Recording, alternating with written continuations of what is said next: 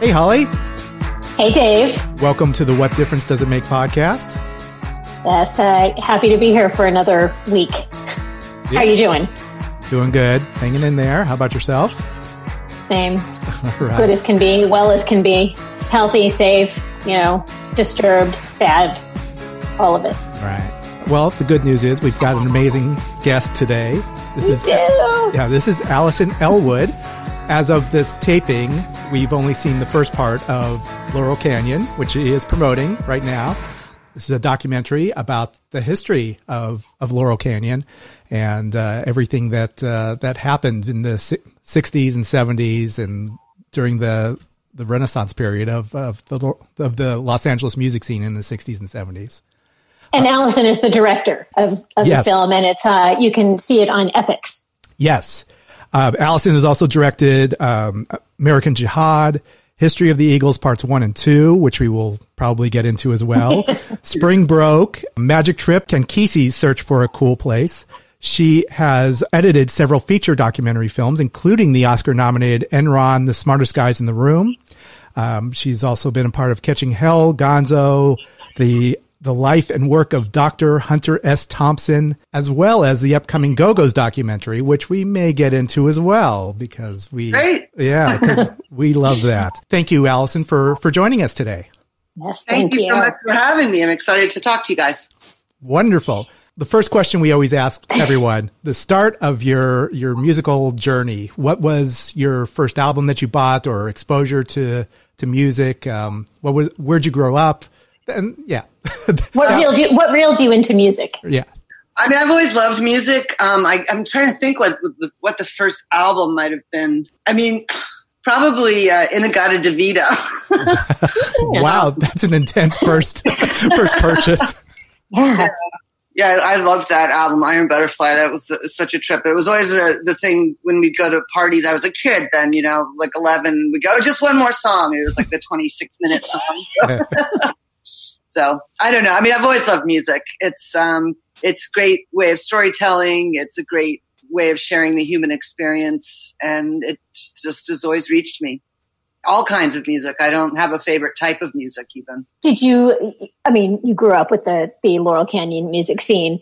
Were you a fan before you, I read somewhere that you had the idea for this many years ago, and it just came to fruition. So you always were a fan of the music. Yeah. I mean, when I was living in Los Angeles, over 20 years ago, I've always been obsessed with the Doors too. They were one of my favorite bands. And I started researching into doing a film about them and realized they lived in Laurel Canyon, and then started realizing all this crossover of these other artists. So I tried to do it over 20 years ago, but at that point the music rights were owned by so many disparate elements, and trying to package it all together was, too daunting. So I dropped it. And then when it came back around a few years ago, I was thrilled. So yeah, I've been a fan of the music. I was a little young for that scene then. And I was living overseas for part of that time too. So I unfortunately didn't get to ever even go to Laurel Canyon until I was well into my 20s, but it's a special place. There is something about the music that spans so many generations. And we obviously didn't know when it was happening, how many generations it was going to cross. So I first started listening years ago because my parents were were obviously, much older. They were fans of the music. So I kind of took it on, and now, my kids and their friends, enjoy the music. You can't say that about all genres of music. What do you think it is about that? Is that just the music? There's the kind of maybe the magic that goes along with it. Yeah, I mean, it was also this moment where this real renaissance of the singer-songwriter was happening. So the songs are very personal and speak to people very personally. And I think that's what reaches so many people. And the stories are kind of universal. Like I said, it's all about sharing the human condition. And when that speaks to someone, it's great. And it doesn't matter how old they are. I'm hearing from so many people who are sitting down to watch this, who are my age or a little older, maybe a little younger, but then all of a sudden their kids come in and are like, who are these guys? I know the names, but I don't know the names of the bands necessarily, but they know the individuals' names. And they're like, wow, this is really great. They heard the music, but didn't really know the story. Yeah. So there's something certainly magical about that time and place. All those artists were just drawn to this place that had a mystique and shared with one another and learned from one another. Answer to your question, I know, but no, No, I'm really interested in the idea behind it, because you can't really say that. Also, like you say, it was a community, or like you've shown, it was a whole community. I mean, I guess you found that with grunge in Seattle, but it's not. I don't know if it's as common now. So yeah. I mean, those little pockets spring up in places. I mean, London, it's happened. New York, obviously, it happens, but it's so big, it's hard to. And that this happened in Los Angeles. I mean, it's funny because, as we were talking earlier, I did the Go-Go's film sort of simultaneously to this one. So I've basically been in the LA music scene from 65 to 85. And the whole punk scene popped up, just down the hill from where Laurel Canyon was. So it's interesting, these pockets emerge. Just explosions of creativity. California Dreamin' was written in New York in the early 60s, years before we actually recorded it. I was begging John to go to California, and he said, we can't. That's not where the business is. The business is in New York. But one night, John woke me up in the middle of the night. Wake up. I'm writing a song. Listen to this. I'd be safe and warm if I was in L.A. California dreaming on such a winter's day. I said, it's beautiful, John. He says, help me write it. I said, tomorrow. He said, no, help me write it now. So as a Doors fan, it must have been exciting for you how did you find this footage? In the first part, there's one of Jim Morrison, who kind of seems secluded a lot, or, you never see a lot of him in these parties. All of a sudden you have something of Jim Morrison riding a bicycle around Laurel Canyon in that area. Like, where'd this come from? How'd you find something like that? And how excited were you to find it? Just master researchers out looking for these things. That was from some home movie footage that, because Jim was as was Ray. They were in film school at UCLA, so they were shooting material. So that's where that came from, and we just kept finding these little gems along the way. How did you find the photographers? Well, Henry Diltz, I knew from the History of the Eagles. He was in that film, and he provided a lot of stills for us there. And when I was working with Henry on that film, I was at his place and looking at all of his photographs going, oh my God, this is amazing. I knew he had all of these, boxes labeled, Neil, Joni, Buffalo Springfield, whatever, all of them just in these little cases. And so I've always been mesmerized by his collection.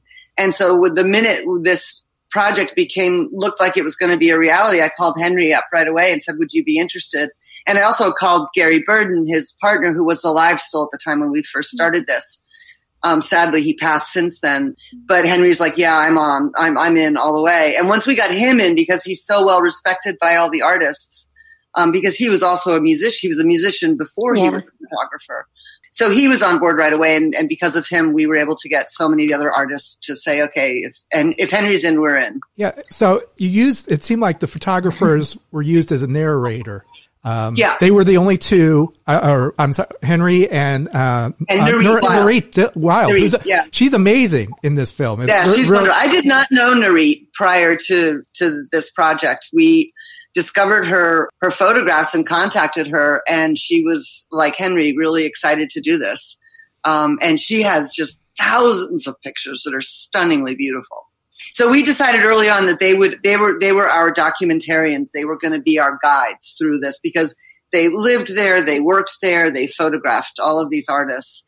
And when we would go to them to film them on camera, they would actually have something physical to do. They'd be showing us their slides, or Nurit would be playing with the enlarger, or going through photographs. And we wanted everyone else, all the other artists, to be voice only, so that it was immersive and experiential, so you don't keep popping out for talking heads. Because there were so many artists, I think it would have been harder had you just kept cutting to their face all the time. It would just take you out of the moment. I thought it was such a really beautiful way of telling the story. And I didn't realize how just warm and immersive, like you said, it would feel. But I thought it was such a wonderful way to tell the story. Yeah. And also, obviously, a number of the artists are sadly no longer with us. So there would have always been that discrepancy of who can be on camera, who can't. So early on, we just decided we would just level the playing field. And we were also we did a lot of interviews, but we also used a lot of archival interviews. So, it was a way to mix and match all that material. I'd like to do a song or a piece of music that's just a pure expression of joy. Love Street. That's one where I had the music and he just came up with those words. She lives on Love Street. His girlfriend Pam had just moved into that place up above the country store there. She has a house. She has a house and garden. I would like to see what happens. To see what happens. There's a store where the creatures meet. That is the Canyon Country Store, the heart of Laurel Canyon. Did you have more footage of the Joni Mitchell? Because Joni Mitchell is the only artist you used on screen currently. That's actually a pretty long time ago that was shot. That was shot probably close to 30 years ago. Yeah. Oh, wow. I thought it was more current than it. Not current, obviously. No. Yeah, that was. Oh, okay. But one of those scenes was one of my favorite parts where they ask, "Who are you?" And she stops for like maybe 10 seconds and goes really deep into, well, who is Joni Mitchell? When actually they just want her name. But I guess that's some insight into Joni's thinking, right? I think it says everything about her. It's like she immediately goes to the deepest place. That was one of the first things I remember. I was sitting with my editor going through that interview. And when that moment came up, I'm like, play that again. And we played it again. I said, that's how we're starting this whole series. And obviously, we found a place for it, but it's not 10 seconds. It goes on for 40 seconds. And we just let her just sit there going, I don't know. So it only seemed like 10 seconds to you. Well, I know. I got immersed in it too. It's just, it's crazy. I love it. Let's talk about the Laurel Canyon scene and these parties and just kind of this get together. I guess the hub seemed to be where Mama Cass Elliot lived. Yeah. So was this a weekly occurrence? Did you hear how often everyone got together? I think it happened. I don't think it was ever planned. I think it happened quite frequently. I think that house was probably always people revolving in and out. I don't think the parties were ever planned there. I mean, I'm sure some were, but I think it was very spontaneous and people would just show up. I think that was the gathering place. But people went freely from house to house. The doors weren't locked. People would walk in and say, hey, look what I'm working on. It was a very, just special open time. Is that what you gathered from Mama Cass? I guess that's how she got her name, that she really wanted to create this environment. Is that, unfortunately, I never met her, of course, but from everything I've heard about her, she just was so warm and embracing and encouraging and very nurturing of everyone around her, and everyone was drawn to her. And it seems like a lot of these musicians are at a point I think you got a lot of current interviews, but I think a lot of people, especially I'm guessing David Crosby, really wants to get this story straight or make him, I think he acknowledges that he was an asshole back in the day. And now I think he had his own documentary, Remember My Name. Yes. And I think he wants to get his story out there. Yeah, someone asked me about why didn't I try to make David Crosby look more like an asshole? I'm like, well, I think that I don't remember whether it's Roger or Chris Hillman that says, the Byrds were more like not so much a band of brothers, but more like a pirate ship. Yes, that kind of sums it up. I think that I can't speak for their motivation about why they want to tell the stories now. I suppose, sure, they want to get this story straight. Jackson, when I interviewed Jackson, he was a little bit combative. He's like, there was, all this Laurel Canyon stuff, it's just a myth. It was just a place. Mm-hmm. And then, then at the end of the interview, he said, well, good luck. It's an important story to tell. I'm like, well, you just said it's all a myth. Anyway, I let him have that say in the film, so he was happy about that, I think. Wonder if he was just being humble or he really knew how special it was. I don't know. I don't think Jackson says anything he doesn't mean. Yeah. I don't know. So we're going to stop it right here. We are talking with Allison Elwood, the director of the documentary Laurel Canyon, which you can now see on the Epix channel.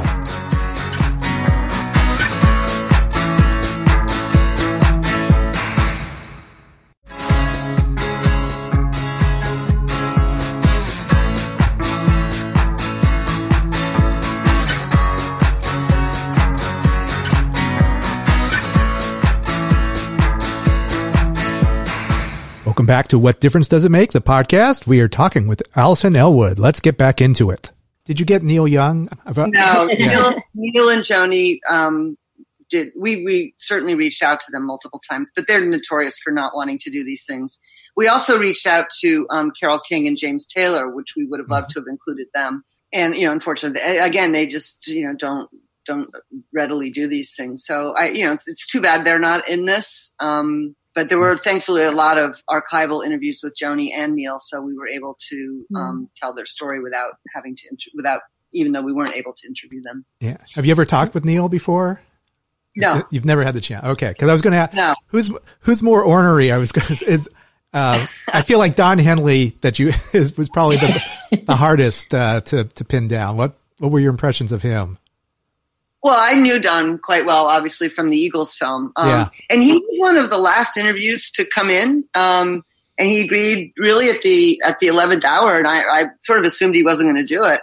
And he was lovely. He was very appreciative of the story being told. And he told some other great stories that we hadn't heard before.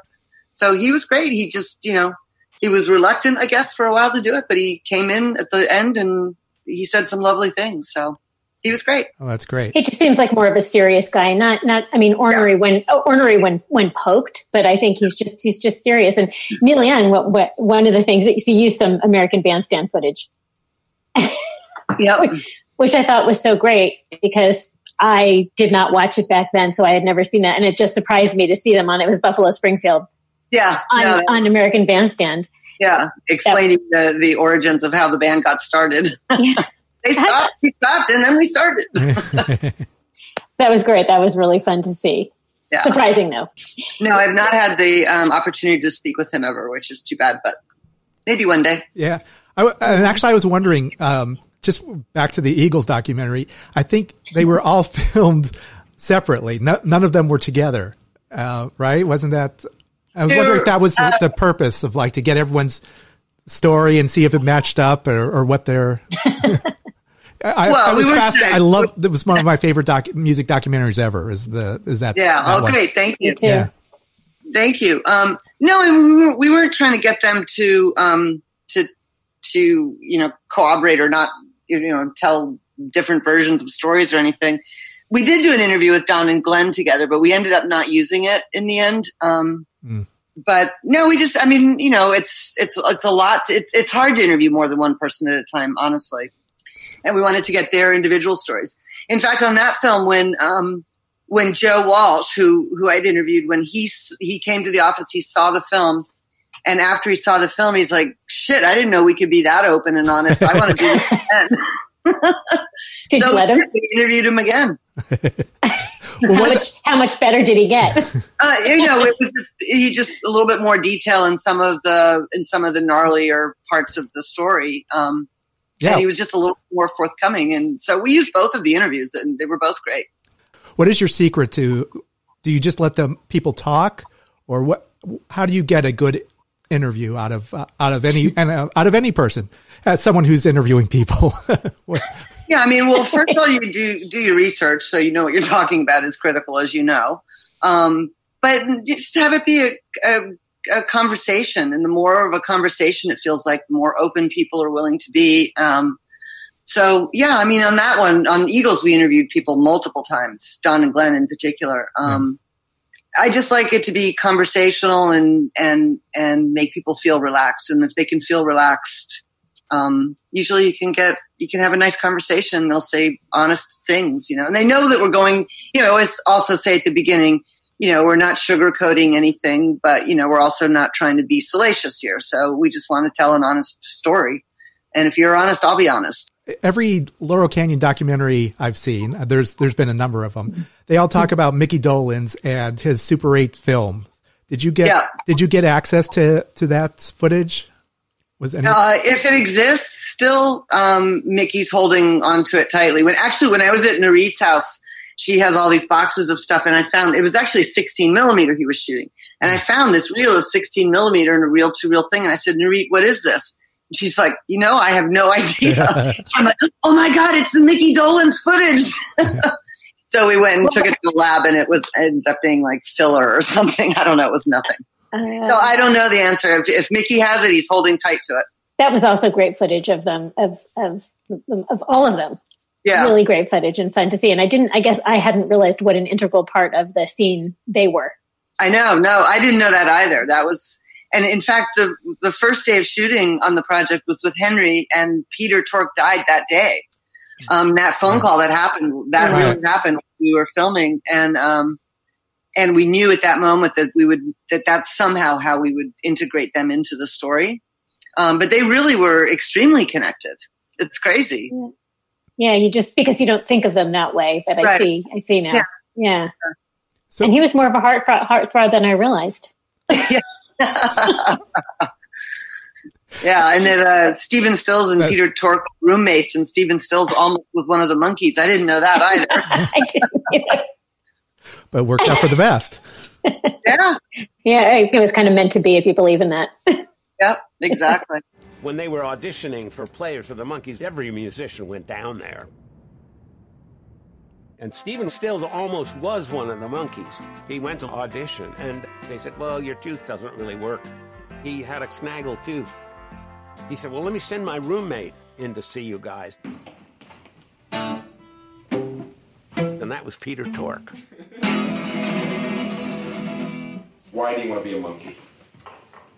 Well, it's my natural inheritance. So what was your field trip like when you went to, you're doing your research and you probably came to Laurel Canyon, went to the Troubadour? Yeah, I mean, we started, I guess, probably close to 3 years ago. I mean, I was familiar with the canyon because I lived in LA for a long time. So I, had been up there quite a bit, and I just always just found it so beautiful. I wanted to live there at one point, but it was just way too expensive. Which is funny. Sorry, I had to interrupt. It's so funny you say it's expensive, because the point that was made in the film a couple of times by the musicians is how cheap it was to live there. Right. Like any place gets discovered. Yeah. no longer cheap to be there. So, look, I had to reread a bunch of stuff that I had read years ago. Obviously talking to Henry and going through all of his photographs and meeting Narit and going through her stuff. When we spent a lot of time driving around the canyon, and Ryan, our producer, he was in the helicopter when we did all of our aerials. Those were not drone shots; they were helicopter shots. And so, we had learned a lot about the topography and geography up there. So we knew specifically what he was going to be trying to get, the little capillaries and all the little offshoots and everything. Yeah, I mean, it's a beautiful, lovely place. And, it's very scary driving there. My director of photography, Sam Painter, liked to drive and scare me to death when we were shooting. It's fun to do the field trip, like Dave said, but I couldn't imagine living up there, up some of those streets.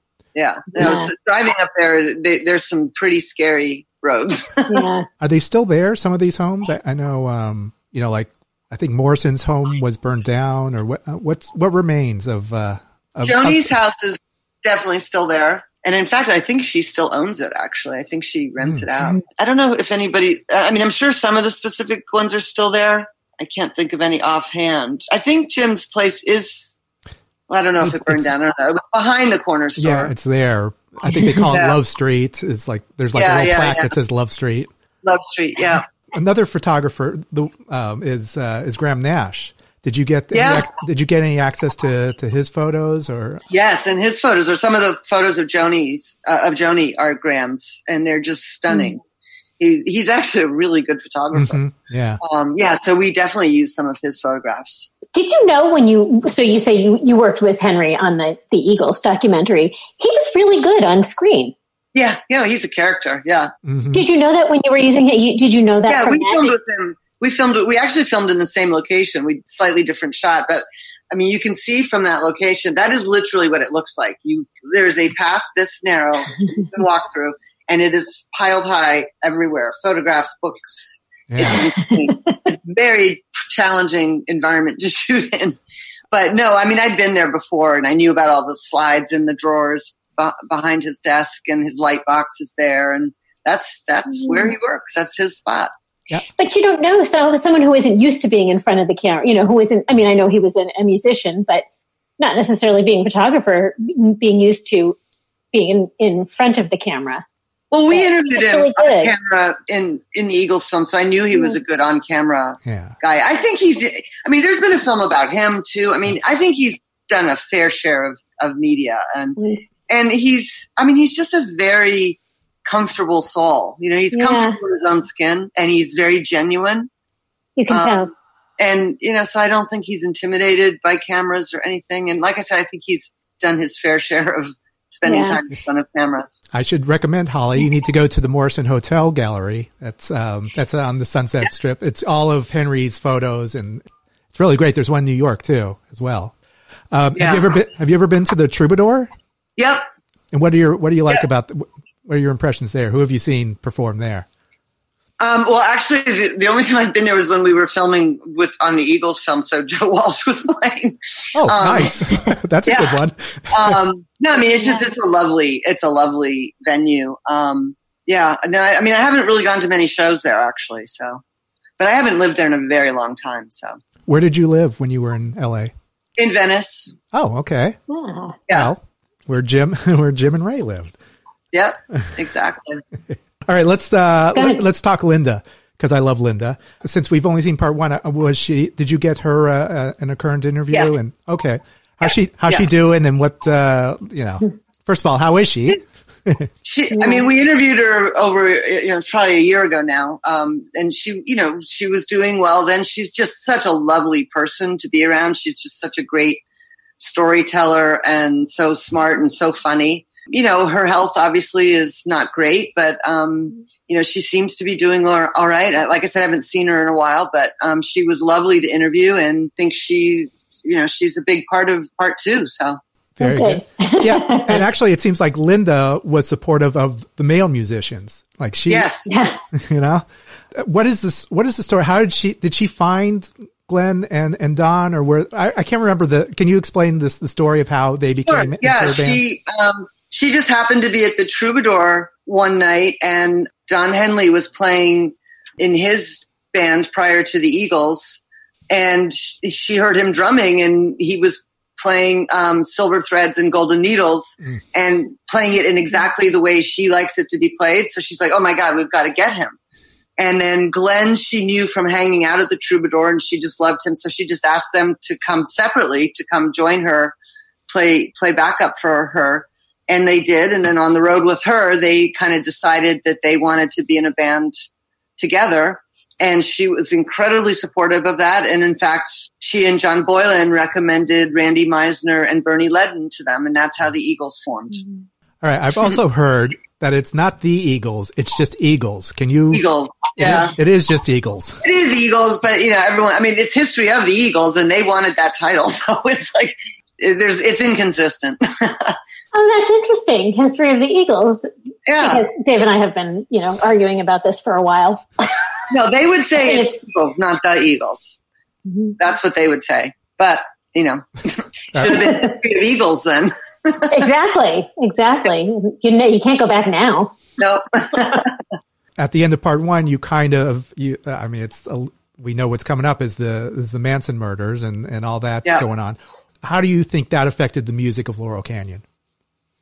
Well, I think, there was always a darkness, even in the first part where the story seems a little bit lighter. There's still a darkness undertones there. The civil rights movement is happening, and violent things are going on. The Vietnam is raging, and these guys are draft eligible, and so there's always this underpinning darkness there. But I think in part two, what happens is that the darkness becomes immediately connected to the music scene directly, with Altamont, with the deaths at Altamont and the Hells Angels being there, and then the Manson murders. And Manson was tied into the music industry and was a wannabe rock and roll star who got these, crazy people to follow him. So I think that the darkness was directly from the music, connected to the music world. I think changed things a bit.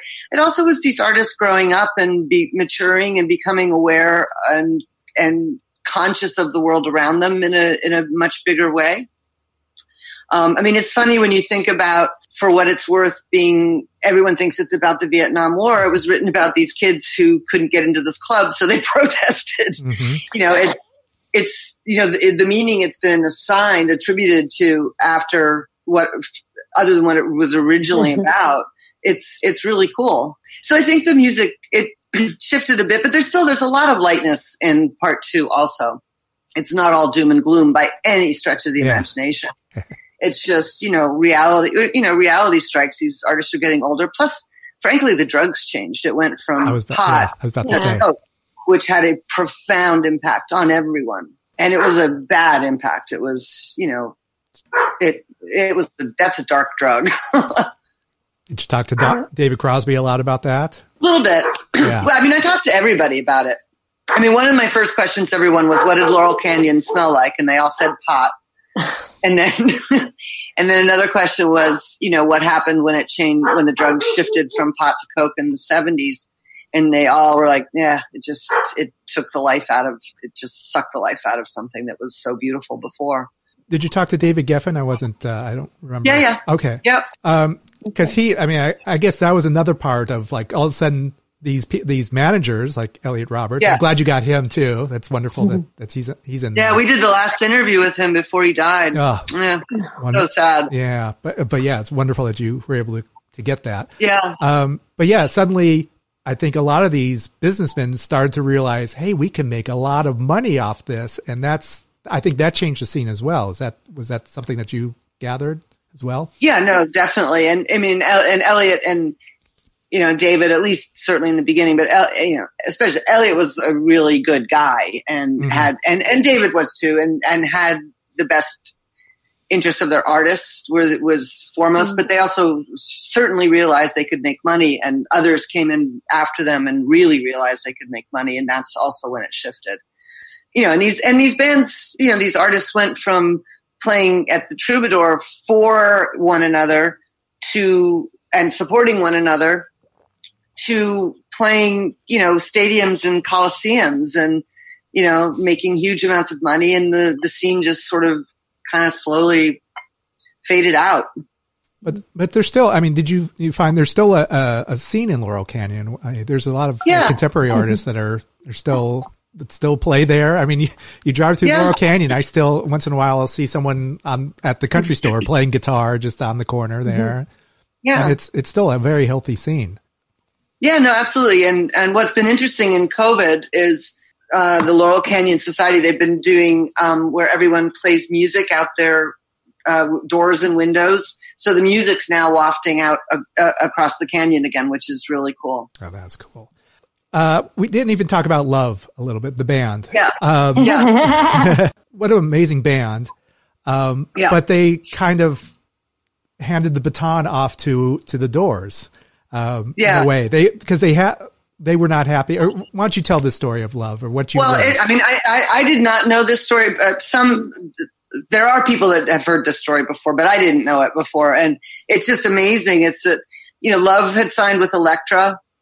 They were their only rock band at that point, and they weren't happy with Elektra. Elektra wasn't in their minds promoting them enough. They got another offer.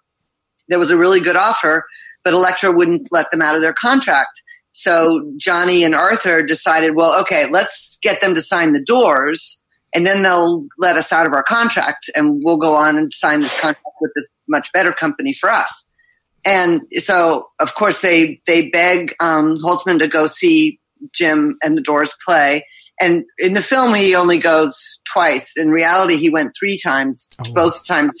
For the first 2 times, he just like, I don't get it. Jim was staggering all over the stage and he just didn't. But the 3rd time he was on fire and he's like, oh my God, they signed them that night. And then all the money that Elektra would have presumably spent on promoting Love got switched to the Doors, and Love kind of got left in the dust. It's a sad story, but it's an amazing one. They didn't have anything in writing that said that they could be that they can terminate their contract if the Doors were signed to the label. No, they pushed the Doors on them, and then they got taken over. Yeah, Love still continued to make amazing music, but I don't think that they were or are as known as they certainly should be. Yeah, I agree. And I didn't even think about it at the time, but you mentioned in the film that when they toured the South, they were not allowed to play. That's insane. Yeah. They were allowed to play if they agreed to play to segregated audiences, which they refused to do. Yeah. That is hard for us to imagine. Yeah. Well, is it? It's yeah, like, I know. No, no. It's so scary. It's like you think we should be so much further along, and look at where we are. Yeah, I guess knowing that is apropos of now, right? Knowing the story of love, which I didn't know either. Yeah. Johnny was lovely to talk to. Oh, that's great. Did you have such a twinkle in his eye too? Did you have a lot of Arthur Lee footage, or what? That you were able to not a lot, but there's some of that footage of love. That home movie stuff is so wonderful. Of them, running around and bicycling around, and then their cars driving. There's some really fun footage. There wasn't a lot of them though. Yeah, there wasn't a lot. Mostly, we tell their stories with stills. That's amazing. Do you think that was? I mean, I guess the photographers mentioned that they didn't know that they were filming history, or right. But there are a lot of cameras around. There's more footage than you expect. Is that? Yeah. I mean, it seemed like a lot of people had cameras, but it wasn't like phones. But there were still people were documenting this like it was. Yeah, history. no, they were. And what was great is that they were documenting on things like 16 millimeter that had longevity. Whereas, like when we get into the Go-Go's film, it's now early video, 80s video, which with the crappy home cameras that stuff is shot in, and it looks like crap and it doesn't hold up at all. So, we were lucky that we had so much, so many wonderful 16 millimeter films that people just shot home movies of stuff back then. So Nurit was not, when you introduced her, she was not a photographer. She was not introduced as a photographer. She documented them, and she said, I think it was her own voice. She said, I carried a camera everywhere. Yeah, no, she carried a camera. She came to LA as a groupie. She loved the music. She admitted she was a groupie. She got jobs working the lights at the Troubadour and the Whiskey. And then as a result of that, got to know the bands and just was she's led an interesting life. She spent a lot of time living in Israel in a kibbutz, and so she's, had some interesting experiences, and she just had her camera always with her. So she started taking pictures everywhere. And then she became a bona fide photographer. So yeah. Amazing. Also on the marquee, you mentioned there's the band, the Flying Burrito Brothers. Okay. So Graham Parsons, how much footage did you have of them? Cause, Graham was larger than life, or he seemed larger than life, Yeah, no, and very influential in the country rock scene and to the Byrds. So, I mean, what can you tell us about Graham and the Flying Burrito? Yeah, Brothers? I mean, we didn't have too much of him specifically for this. I don't know that a lot of footage exists, but it wasn't all so Graham specific. I mean, some of my favorite footage in this Laurel Canyon project is the footage of him when Graham decides to go get those rhinestone suits done. The nudie suits. Yeah, they're so amazing looking, and they look amazing. Those photographs and we have some footage of that, which was cool. I don't know how much stuff exists of Graham. There's a lot of photographs of Graham, and we used a different music clip of Graham and the Burrito Brothers in the Eagles film. But yeah, I don't know how much more exists. We didn't have a ton of stuff of him. Mostly what we had of him is photographs. Yeah. Well, apparently Graham hung out with Keith Richards a lot. Oh, notoriously, yes. Yeah. They were. I think they were best friends. Which I hope there's footage of them hanging out together somewhere.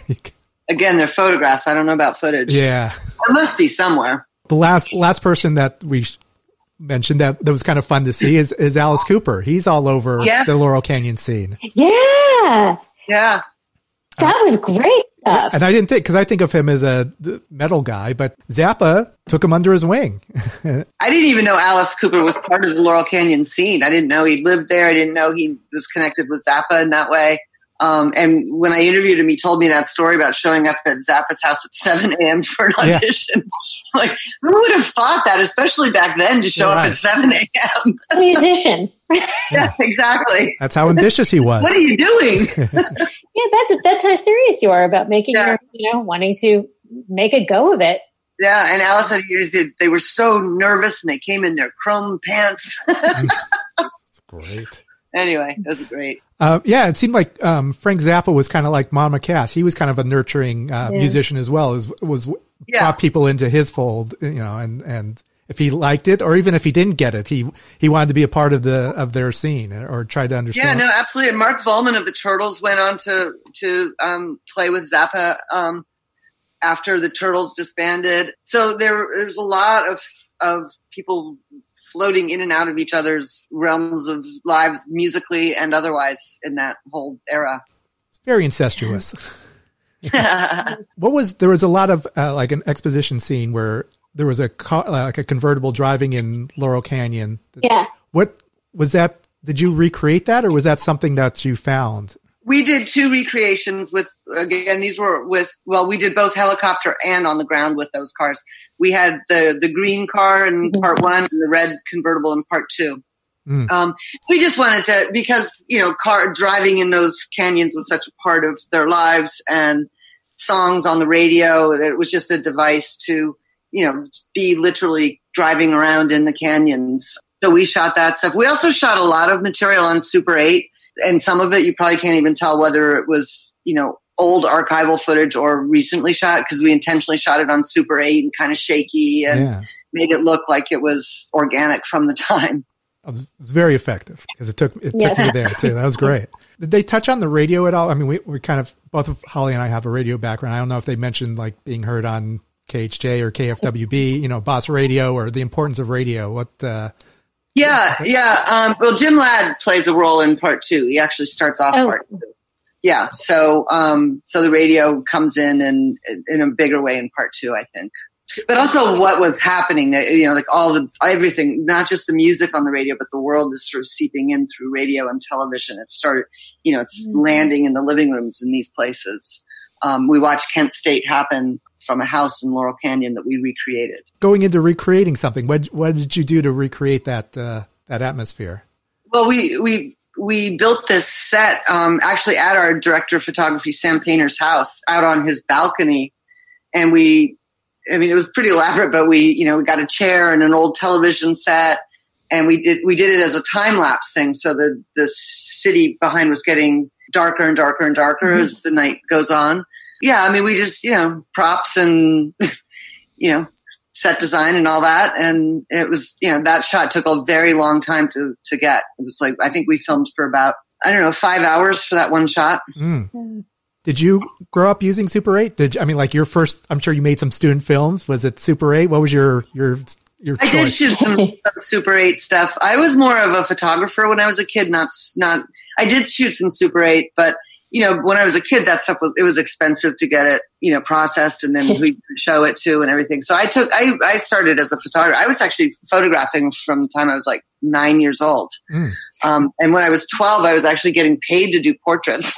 So that was my entry. I always wanted to be a photojournalist from reading National Geographic from a very young age, and turned into a documentary filmmaker instead. Yeah. Logical transition. Yeah, absolutely. We love the scene. We love the Laurel Canyon scene, and someone who could really bring it together. There's been a lot of movies or documentaries trying to kind of encapsulate what exactly happened, and you seem to have accomplished that. It's a wonderful viewing, and it's available on Epix right now. Yep. And it'll be on there for a while, I assume, and then probably I don't know. Do things come out? Do you get ephemeral? You get you can get like Blu-ray DVDs and yeah. No, it's funny that question's coming up a lot about this. I don't think that they've thought it through yet. There's a rights issue, which may be because the music rights haven't. I don't think they paid for DVD release, so they might have to revisit all that in order to release it that way. But there's no answer for it right now. But it's going to live on Epix for quite a while, I imagine. So. People can catch it. And if they don't have Epix and want to check it out, they can do a 7-day free trial that's being offered. Oh, excellent. Oh, that's perfect. Thank you again, Allison. This was a joy, and we look forward Thank you. Yes, thank you. Yeah. All right. Be safe out there, you guys. Yes, you too. Thank you. You Take too. care. Thank you so much. Bye-bye. Bye-bye. Bye. Wow. Well, that was great fun. Thank you so much to Allison Elwood, the director of the documentary Laurel Canyon, which is available on the Epix channel. Thank you so much for tuning in. Make sure you check us out on all our social medias. And then, of course, there's our website at wddimpodcast.com. Sign up, won't you, for our newsletter? It's a monthly newsletter, and we promise we won't spam you except this one time a month. The first of every month, you will get a newsletter telling you about what's upcoming, and sometimes a few little treats, a little audio treats, and a lot of fun. So check us out on WDDIMpodcast.com. And until next week, this is Dave. This is Holly. Check you later. Over and out.